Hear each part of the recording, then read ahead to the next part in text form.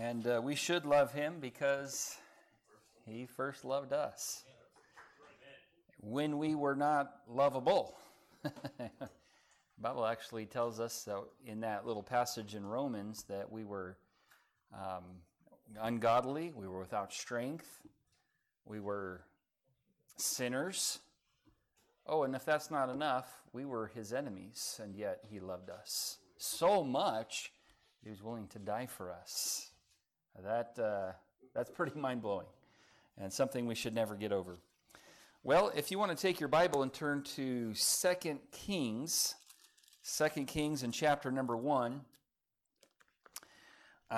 we're going to pick it back up here with our series, Fire from Heaven, learning lessons from the life of Elijah. And we started this back in the fall of 2021, and we got to the beginning of December, and we kind of stopped it, and so it's been a couple months since we've been in this series, maybe 3 months. But I have a couple more messages left in it. I just don't want to leave it without being finished. And I had planned on a couple more Wednesday nights, but the weather kind of came through and tweaked the plan a little bit. So I am looking forward to starting the series on Bible doctrines, continuing doctrine. We're going to start that soon, but I do want to finish this series. So thanks for your patience and being willing to be flexible with all of it. But so 2 Kings chapter 1, I'm actually not going to start reading just yet. I do want to start by reading, and you don't have to turn there unless you'd like to, Exodus chapter number 20, to get a little foundational truth before we jump into this message. The title of tonight's message is No Substitutes. No Substitutes. And I don't know about you, but I don't necessarily always like the generic version of things. I like the real deal when it comes to cereal. I mean, nothing beats like real Captain Crunch versus like the Great Value Walmart brand Captain Crunch, right? I mean, there's a difference there, and it may be just in the mind. That may be what it all is, but to me, I kind of need the real, genuine with the captain on the box. You know, I have to see him on there for it to taste right. So the substitutes just don't quite do it for me, and really and I hesitate to even use that as an example because here we're talking about the Lord here, and I don't want to compare the Lord to cereal. That's a horrible comparison because you can't compare God to really anything or any part of creation. However, just to kind of get us thinking about this whole concept of substitutes. Okay, Exodus 20 and verse number 1. And for those who may remember what is in Exodus chapter 20, this is when God gave the 10 Commandments to Moses, and that's found in this particular chapter. Exodus 20 and verse number 1, God spake all these words, saying, I am the Lord thy God, which have brought thee out of the land of Egypt, out of the house of bondage. And then he says in verse number 3, thou shalt have no other gods before me. In other words, he says, you're not to have any other substitutes. I am the Lord, there is no other, and you need to not have any substitutes in your life at all.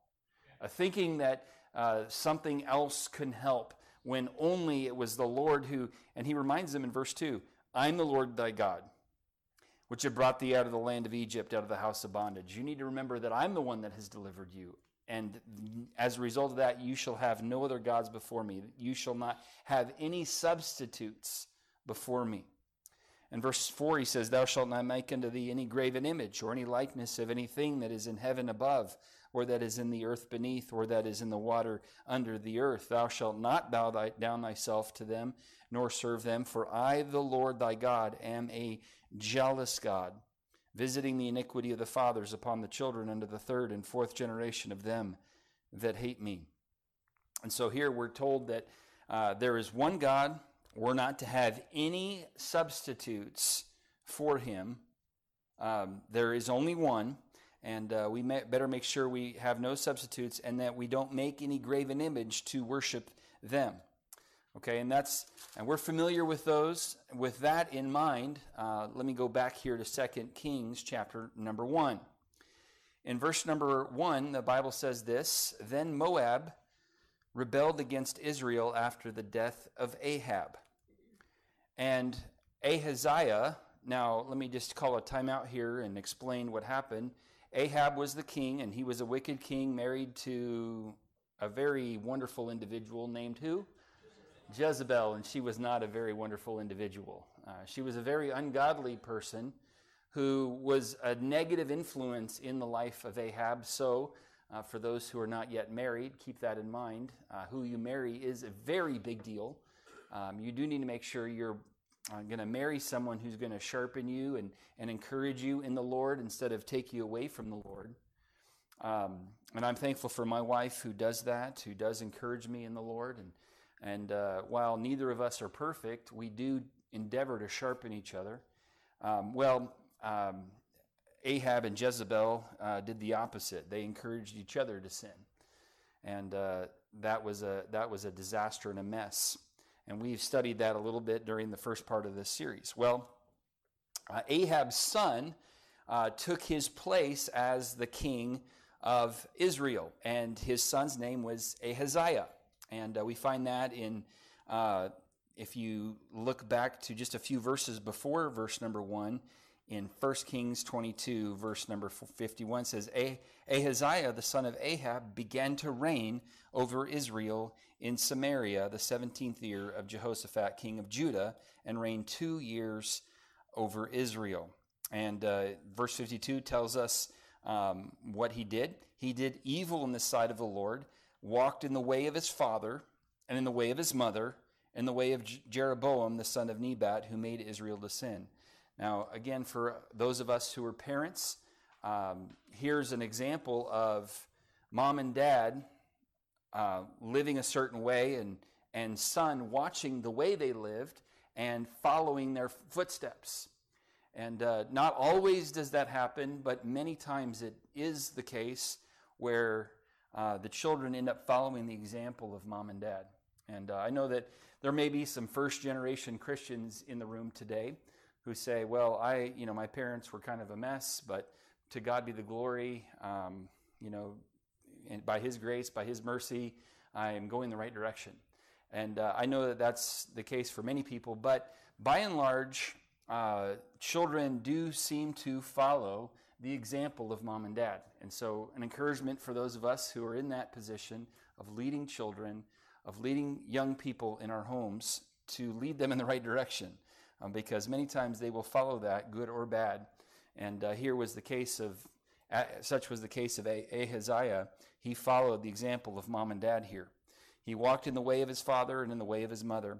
And then verse 53 says, for he served Baal and worshipped him, provoked to anger the Lord God of Israel according to all that his father had done. So he served Baal. And remember, we said no substitutes, right? There's one God, and we're not to serve any others. Well, Ahaziah did serve another God. And we're going to find out what happened here in this chapter, 2 Kings chapter 1. So let's pick it back up here again in verse number 2. And Ahaziah, so we know now he's the king and the son of Ahab and Jezebel, he fell down while he was king through a lattice in his upper chamber that was in Samaria, and was sick. And so he fell. It was this accident, and things happen and people get hurt. Well, this is what happened to King Ahaziah. He fell down through a lattice in his upper chamber and was injured, and I don't know if it got infected to where he got sick here, but got to the point where he wasn't sure if he was going to make it or not out of this situation. And so verse 2 continues and says, and he sent messengers and said unto them, go inquire of Beelzebub, the god of Ekron, whither I shall recover of this disease. So go seek Beelzebub and see whether I'm going to make it or not. Okay, while this happened, verse number 3 says, "But the angel of the Lord said unto Elijah the Tishbite, Arise, go up to meet the messengers of the king of Samaria, and say to them, Is it not because there is not a God in Israel, that you go inquire of Beelzebub, the god of Ekron? Now therefore, thus saith the Lord, Thou shalt not come down from that bed on which thou art gone up, but shalt surely die." And Elijah departed. And so we're gonna walk through this pretty exciting chapter of the Bible here. But first, I want us to notice as we consider this idea of no substitutes, as we walk through this, number one, let's notice here the king disregarded God. The king disregarded God. And that was the big issue here. We're going to find out what ends up happening later. And for those who are familiar with the story, you kind of know what's going to happen here. But I don't want to spoil it for those who don't. Okay, so don't read ahead just yet. We'll get there in a moment. But first, instead of King Ahaziah, there we go, Ahaziah, I'll see if I can say it properly by the end of this message. Maybe I will, maybe I won't. King A, maybe we should just call him that. King A, he was sick, and he was wondering, like many people do when they get sick, when things start going the wrong direction, am I going to pull out of this? Am I going to make it? And so he was worried about it, and so he was like, let's go and figure this out. Well, instead of going to the one who really could tell him, he went to a substitute. He disregarded God and instead went after Beelzebub.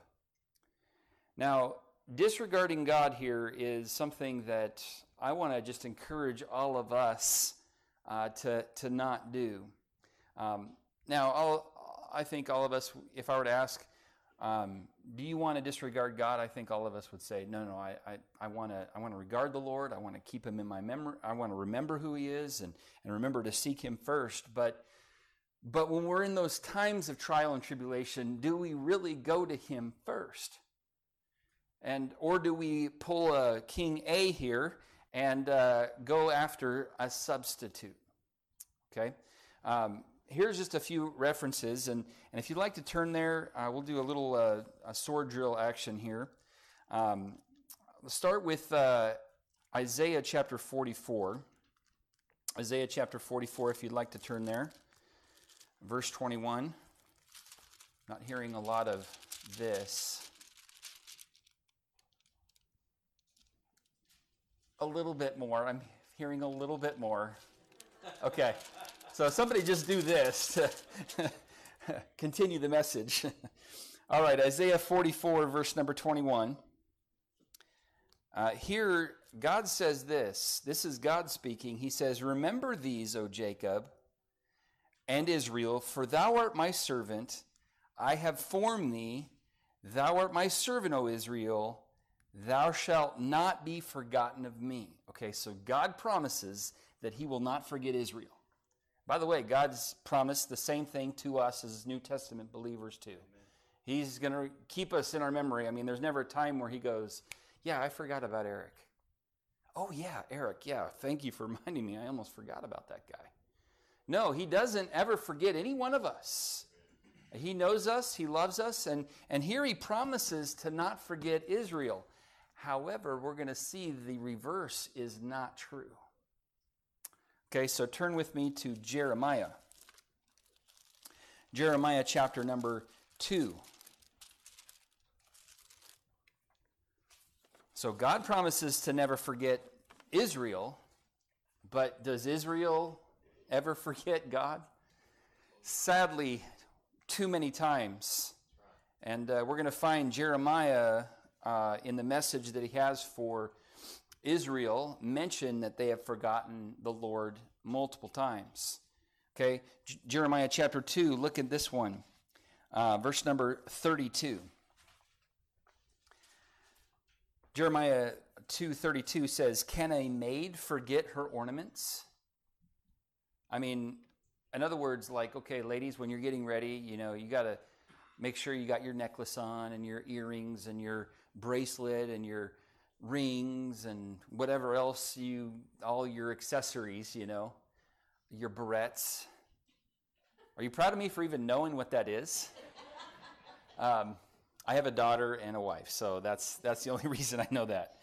Because you have to have hair to have one of those, and I don't have that. So, but it's, when ladies are leaving the house, they're pretty faithful to remember those accessories, okay? And you say, well, that's a little bit questionable. Okay, what about this next one? Can a maid forget her ornaments, or a bride her attire?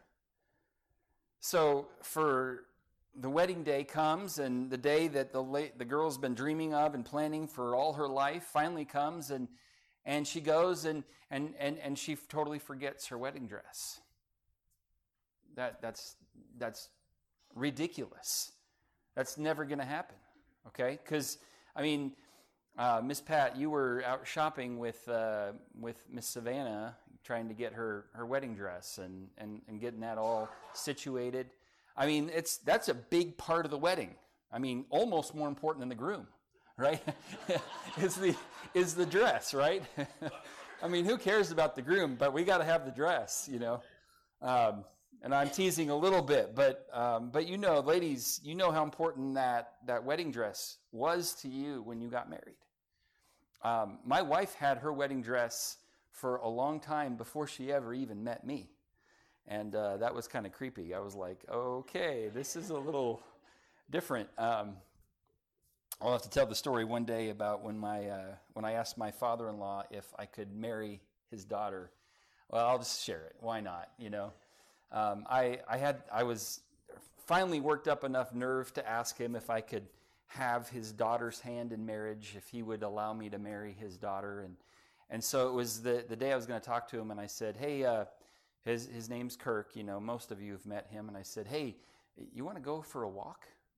He and I had never been on a walk together before, and we have never been on a walk together since. Okay. All I wanted to do was walk outside the house so that I could ask him without Julie hearing if I could marry his daughter. So we walk out into the driveway there in Lancaster, and it's night, it's dark, but there's a light on and over the garage. And I said, I didn't really want to take a walk necessarily. I just wanted to get you alone so that I could ask you a pretty important question. And I'm in my mind thinking he's going to go through all the, hey, you better make sure you provide for my daughter. You better protect my daughter. If you don't, I'm going to come after you. That type of normal future father-in-law conversation is what I was expecting. And so I said, I was just going to ask you if it was okay if I had your daughter's hand in marriage and if you would allow me to marry your daughter. And he said, well, we were wondering when you were going to ask. So Julie has her dress already. She has the flowers already because she got the silk flowers on sale, evidently. And we need to get the date so we can get the church all reserved. And I was like, what? I was not expecting anything like that. And then, and so I was just like, okay, and I guess that's a yes. Just so you know, I'm going to take care of your daughter. I'm going to protect your daughter. I had that part of the speech already ready to go, so I wanted to make sure I still covered my bases. He never had asked about any of that, but that was a funny thing, and she was mortified that he went into all that information afterwards. But we laugh about it now, and it still makes for a great story. Well, she did have her dress, and again, according to this verse, would a bride forget her attire? That's ridiculous. That's preposterous. Well, if you read the rest of this verse, verse 32, yet my people have forgotten me days without number. Wow, how sad. How sad that Israel, the nation that God said he would never forget, the nation has forgotten God and has done so days without number. Okay, here's another reference for us. Chapter 3, verse 21. Chapter 3, verse 21. It says, a voice was heard upon the high places, weeping and supplications of the children of Israel, for they have perverted their way, and they have forgotten the Lord their God. Again, forgetting the Lord. How about chapter 13, verse 25? 13, verse 25 says, "This is thy lot, the portion of thy measures from me, saith the Lord, because thou hast forgotten me and trusted in falsehood." They had gotten to the point where they forgot the Lord and they began to trust in fake news instead of the Lord himself. And then we have another reference is 18 verse 15. Chapter 18 verse 15. It says this, "Because my people hath forgotten me, they have burned incense to vanity, they have caused them to stumble in their ways from the ancient paths, to walk in paths in a way not cast up." So here we see multiple times Jeremiah mentioning the fact that Israel forgot God. Isaiah mentioned God would never forget Israel, but Jeremiah says, yeah, well, that may be true, but Israel has forgotten God. Now, let me bring it down to you and I. How are you doing? Or are there days that you forget to read God's word? There are days where you forget to acknowledge the Lord in all your ways. Are there days like that? Are there days without number? Like Jeremiah 2:32 said? I hope not, but I think that all of us are prone to do that once in a while, prone to leave the God we love. The song says, if you would turn with me to Proverbs chapter number 1. Proverbs chapter number 1. One more passage under this thought here, and then we'll keep moving through the story in 2 Kings. But I do want to bring up this passage here about disregarding the Lord. Proverbs 1 and verse number 20 through the end of the chapter says this. Proverbs 1:20, "Wisdom crieth without. She uttereth her voice in the streets." And wisdom can be, in this case, it's the Lord's wisdom crying without. It's, hey, here's the right way you should go. It says in verse 21, "She crieth in the chief place of concourse, in the openings of the gates. In the city she uttereth her words, saying, How long, ye simple ones, will ye love simplicity? And the scorners delight in their scorning, and fools hate knowledge. He says, Turn you at my reproof. Behold, I will pour out my spirit unto you. I will make known my words unto you." But verse 24 is a sad thought here. "Because I have called, and ye refused. I have stretched out my hand, and no man regarded. But ye have set it not, all my counsel, and would none of my reproof. I also will laugh at your calamity. I will mock when your fear cometh. When your fear cometh as desolation, and your destruction cometh as a whirlwind, when distress and anguish cometh upon you, then shall they call upon me, but I will not answer. They shall seek me early, but they shall not find me. For that they hated knowledge and did not choose the fear of the Lord. They would none of my counsel." And here's the word despise here. They despised all my reproof. They didn't want me in their life. They didn't want the Lord. So verse 31, "Therefore shall they eat of the fruit of their own way, and be filled with their own devices." In other words, they're going to dig a pit and fall into it themselves. Verse 32, "For the turning away of the simple shall slay them, and the prosperity of fools shall destroy them." But here's the opposite. "But whoso hearkeneth unto me, and regards God, and doesn't forget the Lord, shall dwell safely, and shall be quiet from fear of evil." And so obviously the encouragement for us is to not follow King Ahaziah's example here and totally disregard God and run to substitutes, but instead to regard the Lord and to remember him and to keep him first and foremost in our life. So we see here, number one, the king disregarded God. But then going back here to 2 Kings, chapter number 1, we're going to see that Elijah delivered God's message. He was faithful to deliver God's message. And what was God's message? In verse number 3, the angel of the Lord said to Elijah the Tishbite, Arise, go up to meet, because remember, God hadn't forgot about Israel. Israel was kind of doing whatever they wanted to do. They were doing that which was right in their own eyes. King Ahaziah was doing whatever he wanted to do, seeking whoever he wanted. Baal-zebub in this case. But God hadn't forgotten, and so he was paying attention, and you can't hide anything from the Lord. And so the angel of the Lord goes to Elijah and says, Arise, go up to meet the messengers of the king of Samaria and say to them, Is it not because there's not a God in Israel? Like, are you going to Baal-zebub because God all of a sudden is on vacation? Or God doesn't exist all of a sudden? Is that why you're going to Baal-zebub? Is that why you're seeking him? So verse number 4, God says, Now therefore, thus saith the Lord God, or the Lord, thou shalt not come down from that bed on which thou art gone up, but shalt surely die. And Elijah departed. Okay, and so here comes the messengers, Elijah meets them and delivers that message. And by the way, this wasn't probably a fun message to deliver. I don't know that Elijah was like, "Ooh, this is going to be fun to say. Yeah, a king's going to die." And it wasn't a positive message. It wasn't like, "Hey, you're doing great. Let me pat you on the back and give you a gold star for the day because you just did a great thing."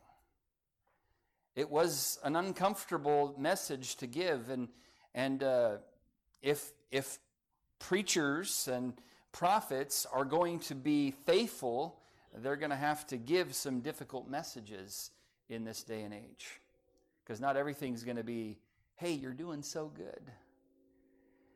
In fact, I was thinking about this, and this is one of my thoughts here is in 2 Timothy, as Paul is encouraging young Timothy to preach the word. He says this, "Preach the word, be instant in season, out of season," when people like what you're hearing and when they don't like what you're hearing. Keep preaching the word. But then he says, reprove, rebuke, and exhort. Okay, reproving is not exactly a positive thing. Now, it can end up becoming a positive thing. It can lead to a positive thing, but it's not like, "Good job, everybody." Reproving is, you're in error. And rebuke is a little bit the same. So it says reprove, rebuke, and exhort is basically, hey, keep doing what's right. So out of the three things that pastors are supposed to be doing in their preaching, two of the three are not Joel Osteen, big smile and everybody's just wonderful. Reproving and rebuking is not exactly a real positive, "Oh, that felt good today. I'm so glad I got to hear that message. It was so inspiring." Sometimes we need to get the Word of God, and as you read through some of these epistles of the New Testament, there's some encouragement at the beginning, but then Paul really lays into these churches and says, look, you're in error in this area, and you need to get right with God.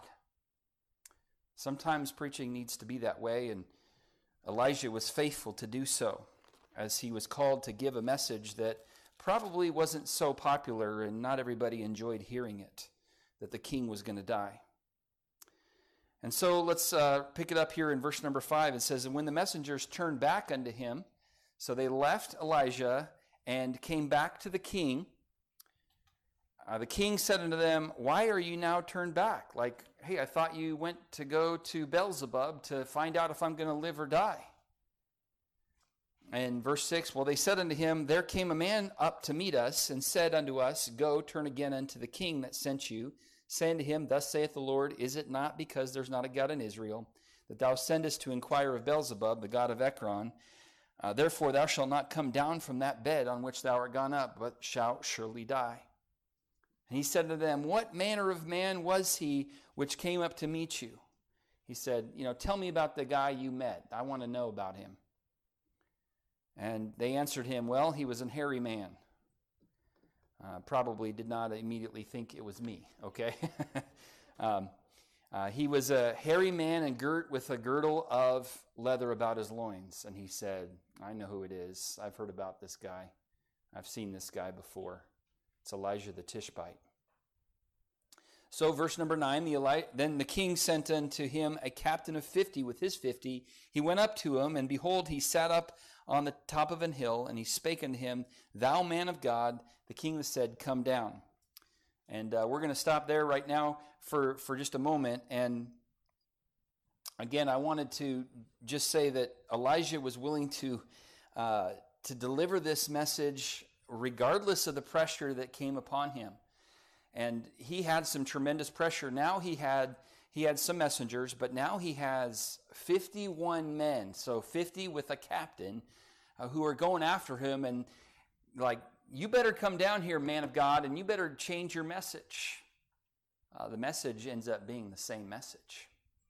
He didn't waver. He didn't tweak his message because the pressure started getting a little bit more intense. And the kitchen got hotter, but he didn't bail. And he stayed true to the message that God gave him.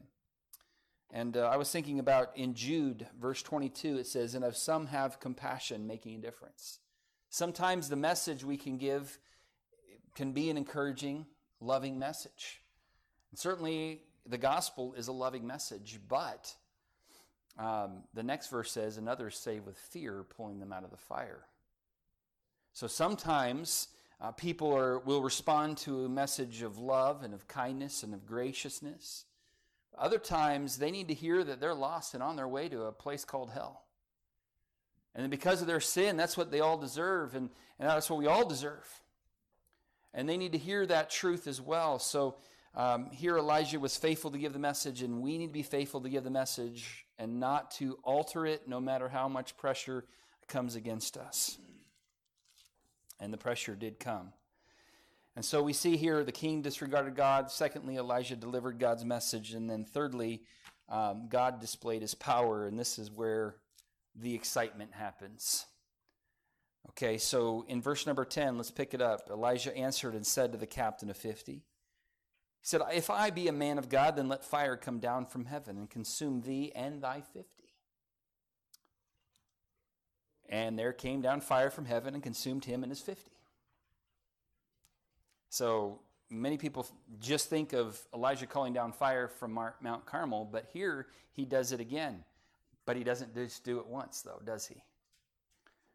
Because we go into verse number 11, again also the king, he sent unto him another captain of 50 with his 50. And same thing, he answered and said unto him, O man of God, thus hath the king commanded, come down quickly. Elijah answered and said the same exact thing. If I be a man of God, then let fire come down from heaven and consume thee and the 50. And exactly the same thing happened. The fire of God came down from heaven and consumed him and his 50. So 3 times Elijah called down fire, once on Mount Carmel and then twice here in this particular account. And then going into verse number 13. And he sent again a captain of the third 50 with his 50. How would you have liked to be this captain? Like, Gary, I want you now to go and lead a group of 50 men. I'm no dummy. I mean, I don't think 3 times the charm here. I'm not really interested in taking this particular assignment, O king. Well, of course, back in those days, you did what the king said or off with your head.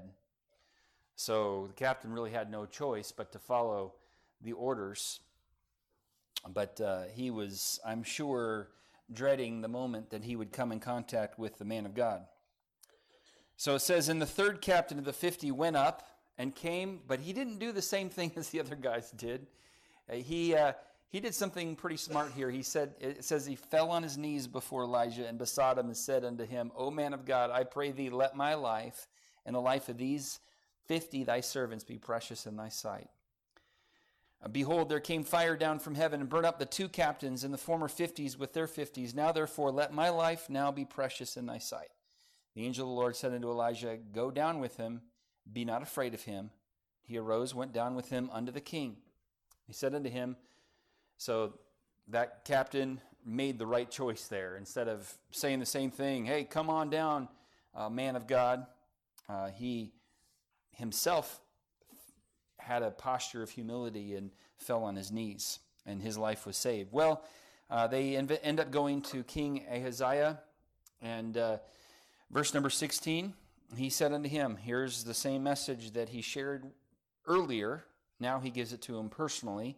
Thus saith the Lord, for as much as thou hast sent messengers to inquire of Beelzebub, the god of Ekron, is it not because there is no God in Israel to inquire of his word? Therefore thou shalt not come down off that bed which thou art gone up, but shalt surely die. And so we see the power of God, God displaying his power here by all this fire coming down from heaven. Well, in verse 17, we see number 4 here, the king died according to the word of God. Verse 17, so he died according to the word of the Lord which Elijah had spoken, and Jehoram reigned in his stead in the 2nd year of Jehoram and the son of Jehoshaphat, king of Judah, because he had no son. All right, so and that says that, look, God keeps his word. God keeps his word. And he did die. And I think partly because instead of seeking the Lord, if he would have done that, who knows what would have happened. But instead he sought Beelzebub, the god of Ekron. And so here we see the king died according to the word of God, and God keeps his word and validated the prophet. The next chapter 2, we'll look at next week, and how Elijah went up to heaven in a whirlwind. And we can appreciate that here in Oklahoma a little bit more than other states. But there's some truths about substitutes that I want to give you here real quick as we wrap this up. Number 1 here, as far as what happened with King Ahaziah here, first of all, we see that God is displeased with any occult involvement. He's not pleased at all with that. And certainly Beelzebub was an occult involvement. And he was seeking something that hopefully, he would get some answers, but it was not God at all. It was really Satan. And here's some references that are listed in your outline. Leviticus. If you want to just turn over there, I'd like to just take a quick moment. We're doing good on time. We're about done. But if we can take a moment and look at a couple of these references here real quick. Leviticus 19. I realize this is in the Old Testament, but God is the same yesterday, today, and forever, right? And so what he says about these things don't change just because Christ came and fulfilled the law. These things are still true today for us as New Testament believers as well. Okay, Leviticus 19, verse 31. It says, regard not them that have familiar spirits, neither seek after wizards to be defiled by them. I am the Lord your God. And many of us know, I know it's March and we're almost as far away from October 31st as you can get. Halloween and all of those things. And I know that some people can, celebrate that day and have fun with it. And I'm not against, candy. I'm not against, dressing up like a Bible character. I'm not against fun. But the origins of that day and a lot of the things associated with that day are something that as believers we need to be very careful about participating in. The ghosts and the goblins and the witches and all of that stuff. God's word is clear on a lot of that stuff. And it's kind of nice that I'm not preaching on this the week before Halloween because I don't want to make everybody mad. Okay? I don't want to ruin anybody's fun, but I also want us to honor the Lord and to be careful to stay away from things that God's word is very clear about.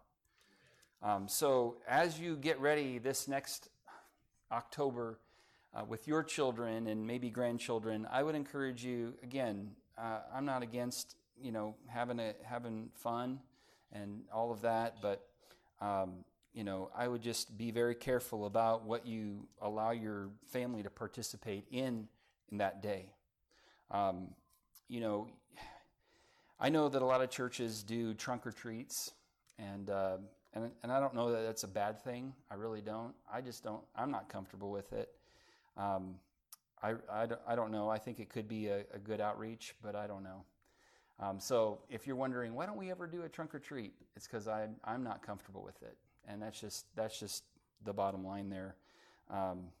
I don't want to judge another church who does, and if you go to one that day, that's fine, but I just don't really want to participate in that, because it does open the door for some of this stuff, because you know, we can make sure we're good, but then everybody coming onto our campus is dressed as witches and ghosts and goblins, and it's like, well, that's not really what we want to have around here. So I know this is a little controversial, and I'm getting into controversial stuff. Everybody enjoys that, right? I'm not trying to be a meanie and harsh here, but I mean, we're reading some pretty serious verses. Regard not them that have familiar spirits, neither seek after wizards to be defiled by them. I am the Lord your God. I know, and I know that Harry Potter's not near as popular as it once was, but I'm not comfortable with my kids reading Harry Potter and learning about all that stuff and all that hocus pocus. That's not godly. There's a lot more godly things that we could be involved in. Because what it does is it starts opening the door for substitutes, see? And that's what happened with King Ahaziah, is he went after a substitute because his parents didn't lead him in the right way. And so he thought he should go after Beelzebub. Okay? So Leviticus 19:31, we looked at that. Let's look at the next chapter, chapter 20, verse 6. It says, "And the soul that turneth after such have familiar spirits, and after wizards, to going a-whoring after them, I will even set my face against that soul, will cut him off from among his people." God takes this very seriously. And if we're going to line up with the Lord, we need to as well. Right. And again, I'm not trying to ruin anybody's fun, but I also don't want to dishonor or displease the Lord. And we're saying here, God is displeased with any occult involvement. Okay, one more little passage, Deuteronomy 18, real quick. Deuteronomy 18. Okay, I already mentioned that preaching is not always positive, and so I'm starting to practice it now, aren't I? I want to be gracious about all this, but I also want to be biblical about it too, and I hope that you'll understand my heart in it. Deuteronomy chapter 18, verse number 9, says, "When thou art come into the land which the Lord thy God giveth thee," so he's giving them instruction about when they inherit and get into the promised land. "When thou art come into the land which the Lord thy God giveth thee, thou shalt not learn to do after the abominations of those nations. There shall not be found among you any one that maketh his son or his daughter to pass through the fire, or that useth divination, or an observer of times, or an enchanter, or a witch, or a charmer, or a consulter with familiar spirits, or a wizard, or a necromancer. For all that do these things are what's that next word? Abomination unto the Lord." Abomination means that God hates it so much it makes him sick. And so there are a lot of Christians who just kind of like play around with all this stuff around Halloween, thinking it's just fun and games. But in the reality is, and I know that, you know, I'm thinking about everybody in the room here today. I know that your intentions are all good and godly. But sometimes we can unknowingly do something that's an abomination. And I want to encourage us, now that we know, to avoid that. It says, "Because these abominations, the Lord thy God doth drive them out from before thee." So these are the other ungodly nations that were occupying the promised land, and he said, you better be careful that you don't start being like those other nations. So number one, we said God is displeased with any occult involvement. Number two, God is dishonored by any specific pursuits of the future that does not find its source in his word. Things like horoscopes, Ouija boards, and such the like. God is dishonored by any specific pursuit of the future that does not find its source in his word. If he would want us, I mean, you can learn the future. You can go to a palm reader or a psychic or whatever, but God is completely dishonored by that because that's a lack of faith in God. It's what it ends up becoming. So God is dishonored by any of that. But here's number 3. God is delighted, though, when we trust in him only. So let's do that. Let's trust him only. Let's not seek after these other things. And let's be careful with what we allow ourselves to be involved in. So there's a little side lesson for us from that that I hope will be such a blessing and an encouragement to you. Let's pray, and we'll look at some prayer requests real quick before we're dismissed tonight. Lord, thank you for your love for us. Thank you for this account in the book of 2 Kings where King Ahaziah just totally disregarded you. Help us, Lord, to not forget you. Lord, we get sometimes pretty busy and maybe even too focused on the problems that sometimes we don't really know who to seek, or we don't seek you first. And we go to friends, we go to other sources rather than you. And Lord, forgive us for that. Help us, Lord, to seek you first, remembering that you're there the entire time, that you're not going to forget us. So Lord, help us to run to you first. And Lord, like Elijah was faithful to deliver the message, help us to be faithful to deliver the message of the gospel to those around us, no matter the pressure that may come. Lord, the religious persecution may come to where we're not allowed to give the gospel out. Help us to do so anyway and to be faithful. And Lord, I pray that you would help us remember that you keep your word, and what you say will happen, will indeed happen. And Lord, help us to trust you first and foremost. And we pray these things in Christ's name. Amen. All right, let's take a couple